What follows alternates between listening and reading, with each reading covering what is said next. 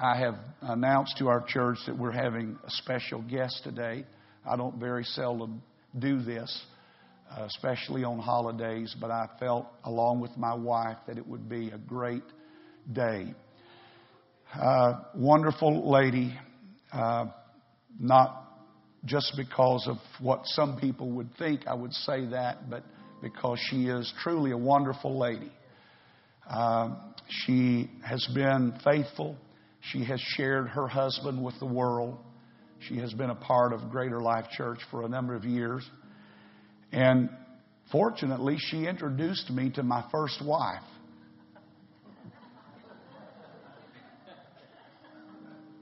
And my only wife. I'm thankful for Sister Leanne Hughes. Amen.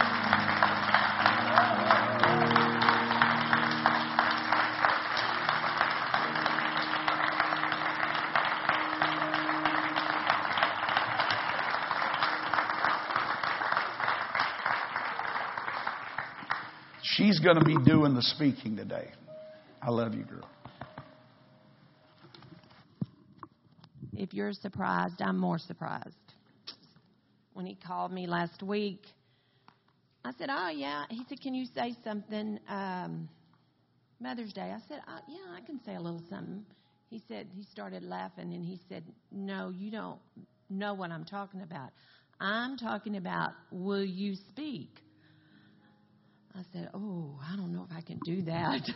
I said, that's different. But Brother Joey, thank you for the first opening song, because you said, I will say yes. And I was taught as a young person to say yes when you were asked to do something. Now, I would rather be teaching Sunday school up there to those little preteen girls and boys. That's my heart. And I want to put a plug in. If you have not found your place, if you go to Greater Life and you have not found your place, what to do, Sunday school is where to begin. They need Sunday school teachers, and that's a good place to start. And there's nobody going to love you any more than those kids. Sister Vicki, I'm so glad to see you. I am so glad. She's been out with an injury, and I know that's been hard on her, and we're glad to see you. Every song that you used today, the girls' quartet, it went along. I've heard my husband say when he got ready to preach how he said the songs just confirmed what I was supposed to say. And every song today, now I understand, honey, what you mean. Every song, it was just like, that was right. That was right.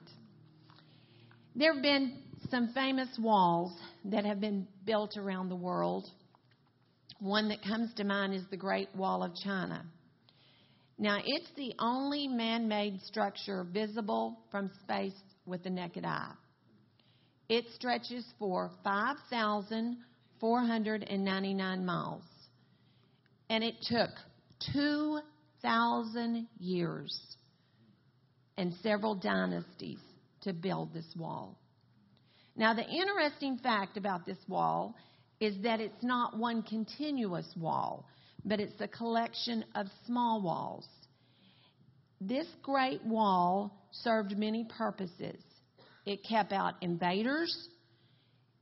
It was a physical barrier, not only, but it was also a psychological support to the residents because they felt safe behind this wall. Another famous wall was the Berlin Wall. After the war, it became apparent that the living conditions in West Germany and East Germany had become distinctively different. And so the Berlin Wall was erected in the dead of the night and remained a barrier for 28 years. Berliners were shocked when they woke up one morning. What had once been a fluid border was now a sealed-off border. Approximately 60,000 East Berliners commuted to well-paying jobs, and now they were prohibited from going to work. No longer could families, friends, and loved ones cross the border to meet. Whichever side of the border one went to sleep on during the night of August the 12th, they were stuck there for 28 years. Ronald Reagan's famous speech challenged those that attended that day to change for freedom and for peace. And during his speech, he challenged Russian Premier, Mr. Gorbachev, open this gate. Mr. Gorbachev, tear down these walls. Each of these walls, both of these walls, served a purpose. One was to protect, and one was to isolate. One wall took many years to construct, while another wall was constructed within a few short hours. We as Christians have built spiritual walls in our own lives that protect us, and we also build walls that isolate us. These walls protect us from others in our life who may have hurt us or offended us. But we read about another wall in the Bible, the wall that Nehemiah refers to. It was torn down by the Babylonian army. The wall protected the capital of Jerusalem. It also protected the temple, and it protected the inhabitants, and it protected everyone within those walls. Now, a wall to us means little to our cities, but in Nehemiah's days, they were as essential as they would be, as we would consider electrical power or the police force. The walls were important. They offered safety from raids and symbolized strength, and they gave peace. In our own lives, we should always be rebuilding, reestablishing the walls that keep safety in our lives. The most powerful need in any human being is to feel safe. After being summoned, Nehemiah arrived in Jerusalem, and he was astonished to find the walls in ruins, and he wept.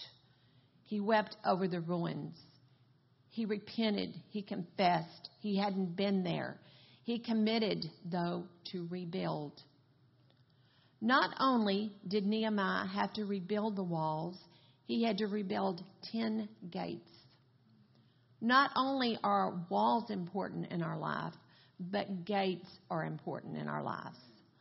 Walls without gates produce isolation.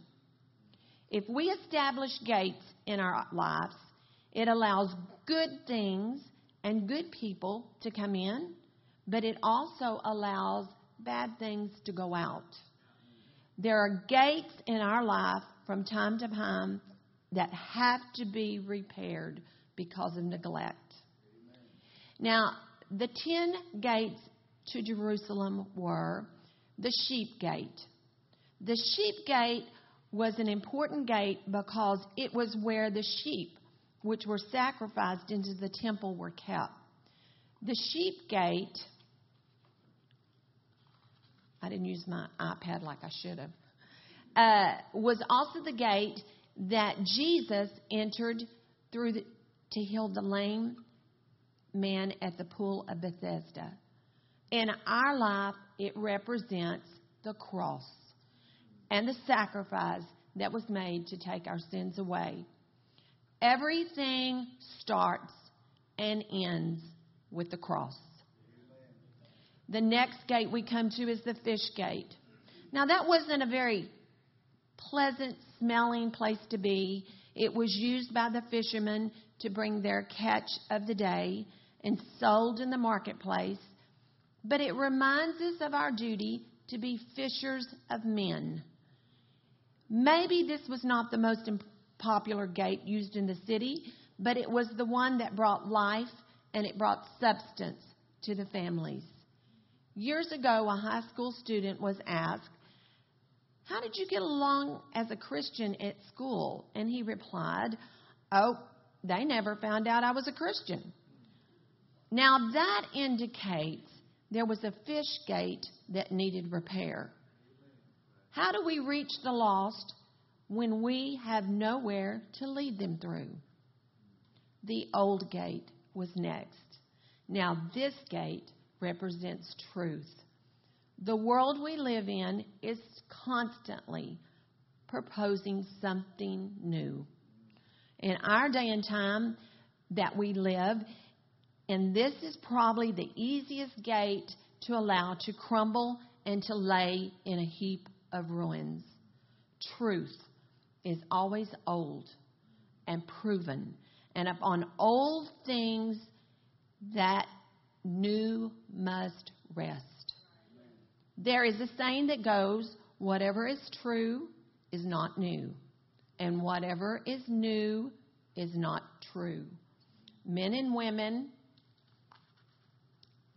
I should have got a folder. It's all stuck together.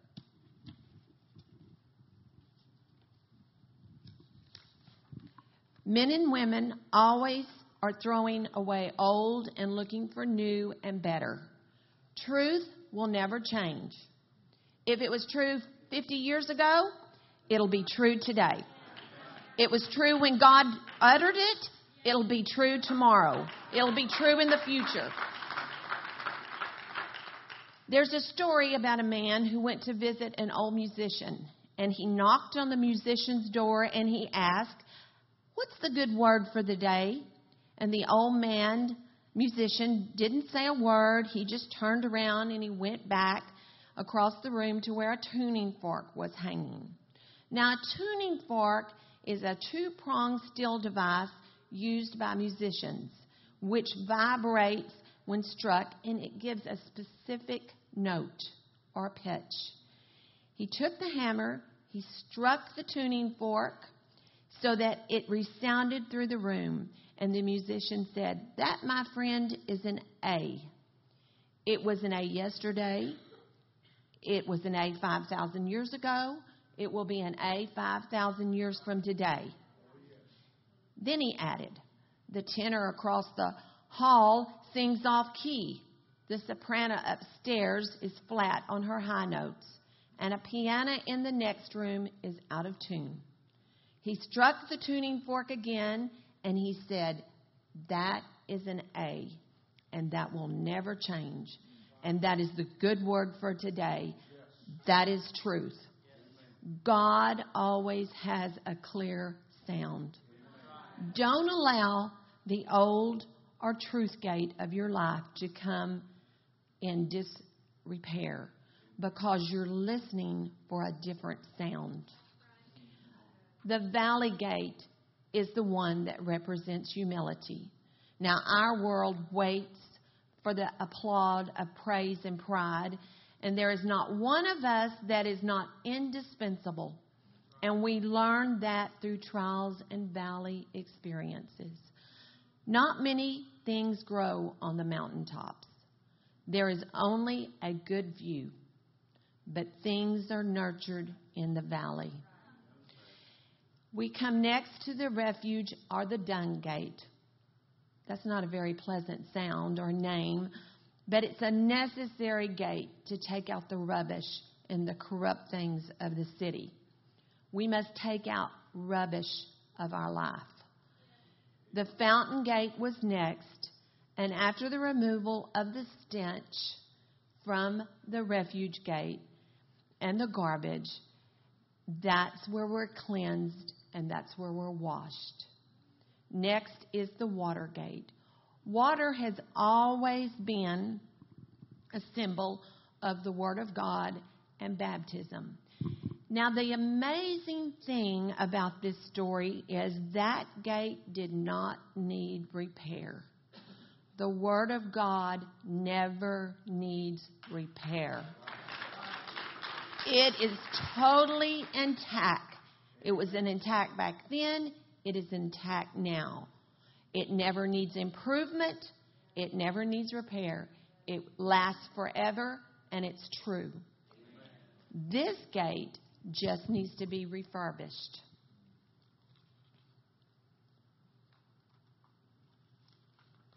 The horse gate represents battles. Our families, our marriages, and our children are under attack.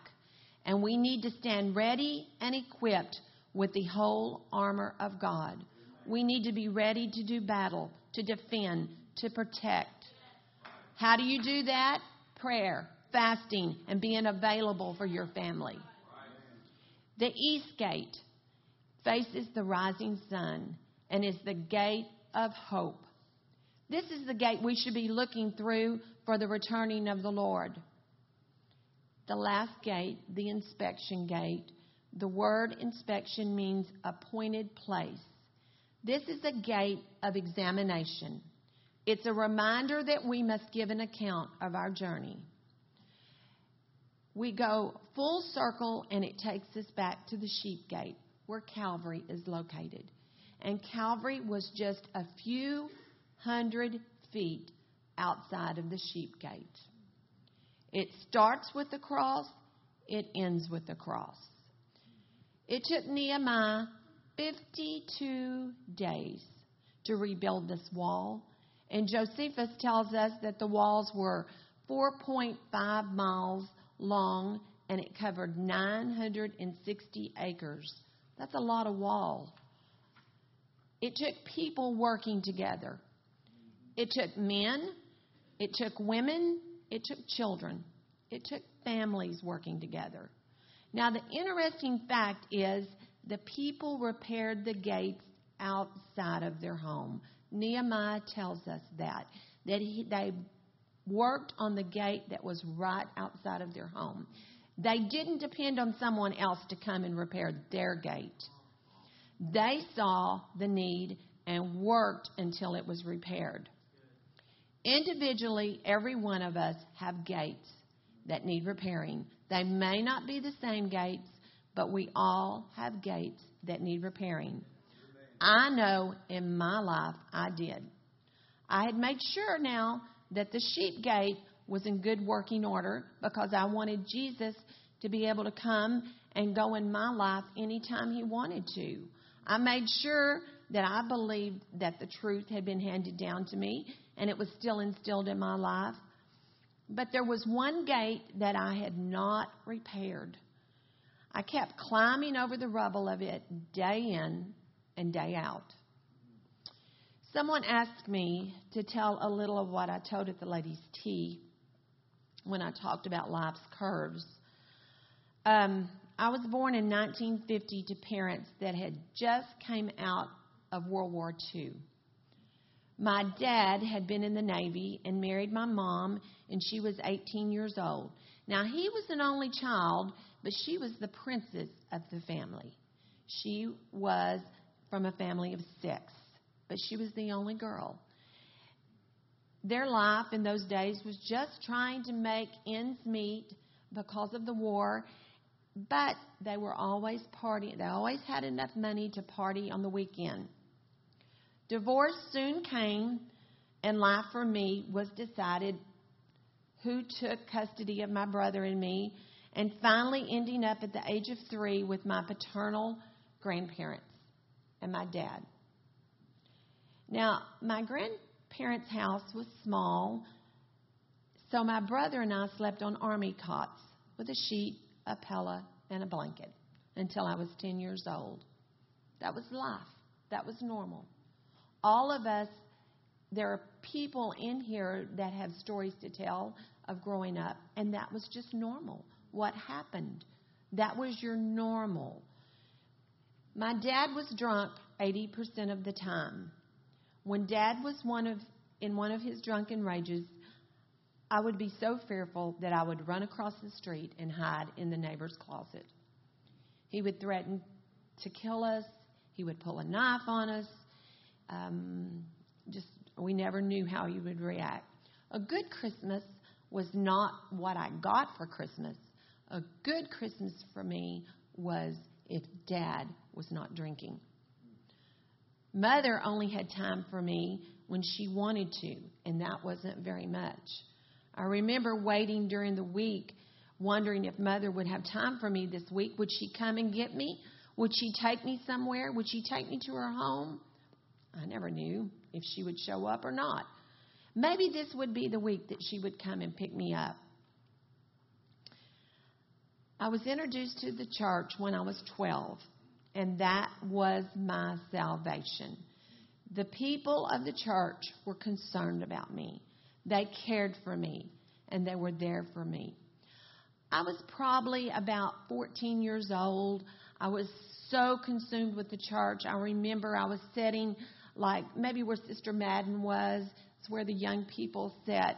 And I can remember my dad stumbled down the aisle in the middle of a church service, wanting to sit with me. I was so embarrassed. And I gently let him out of church. After a few years, he became sick and was in the VA hospital. And he told me, he said, if I ever get out of the hospital, I'm coming to church. That never happened. You know, it was easier for me to deal with Dad's drinking than my mother's rejection. Time went by, and I married into the Hughes family. And Sarah has already said it. I said last week, God orders your steps. And He ordered mine. He ordered mine into the most wonderful family. I told Nick I wasn't going to cry. I'm telling you, it went from black to white. It was such a contrast of a family that loved each other and prayed for each other. And God was good to me, and He knew what I needed. And they were always there for me. In 1996, my mother's health failed, and she could no longer take care of herself. My brother had literally checked out of her life, literally, and basically out of my life. So I went through the motions of taking care of her because I just knew that that was the right thing to do. It wasn't because I wanted to, but it was because it was the right thing to do, and I just did it out of duty. Sometimes we do that. We just do things out of duty. We may not feel it, but we just do it out of duty.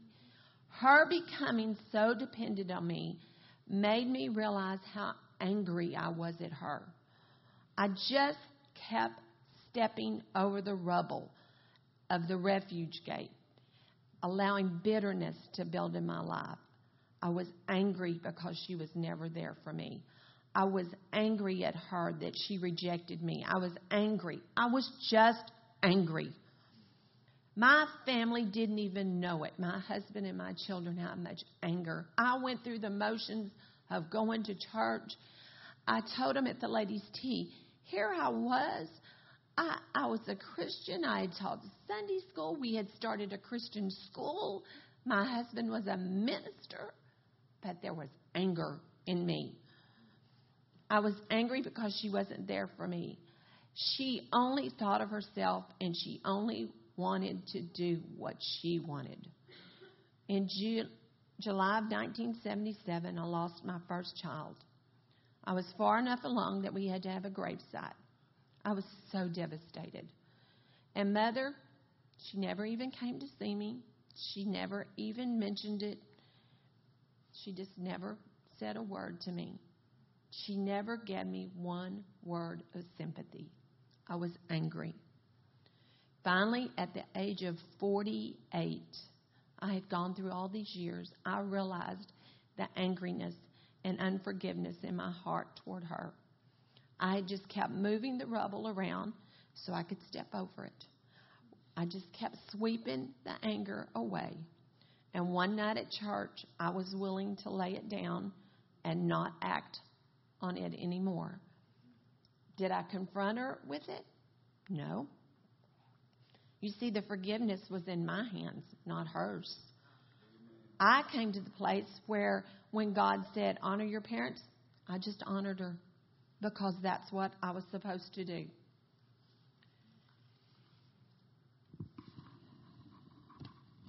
pages keep sticking together. I had to clean up that gate. I had to take the trash of unforgiveness out. I had to sweep up that anger.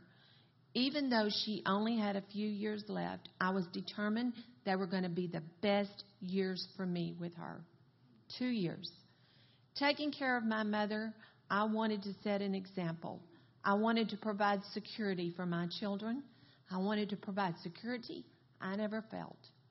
I wanted to guard my home and not allow the world to invade my home, not on my watch.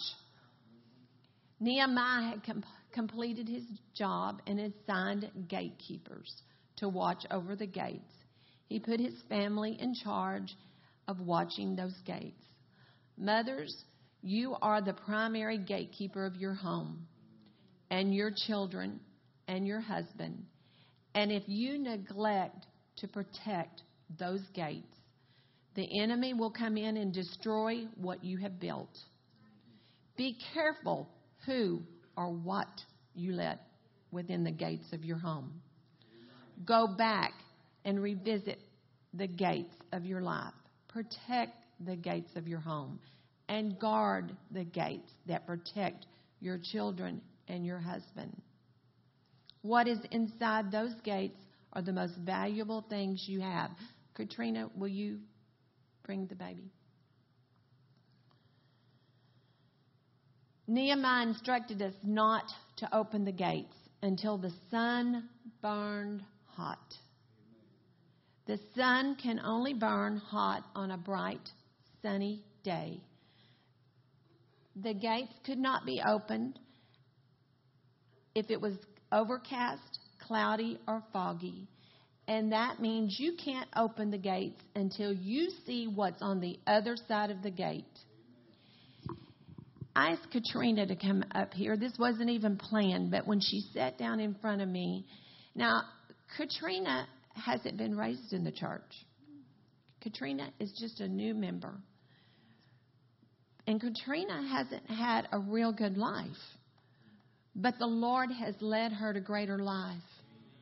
And we are so excited about that, Katrina.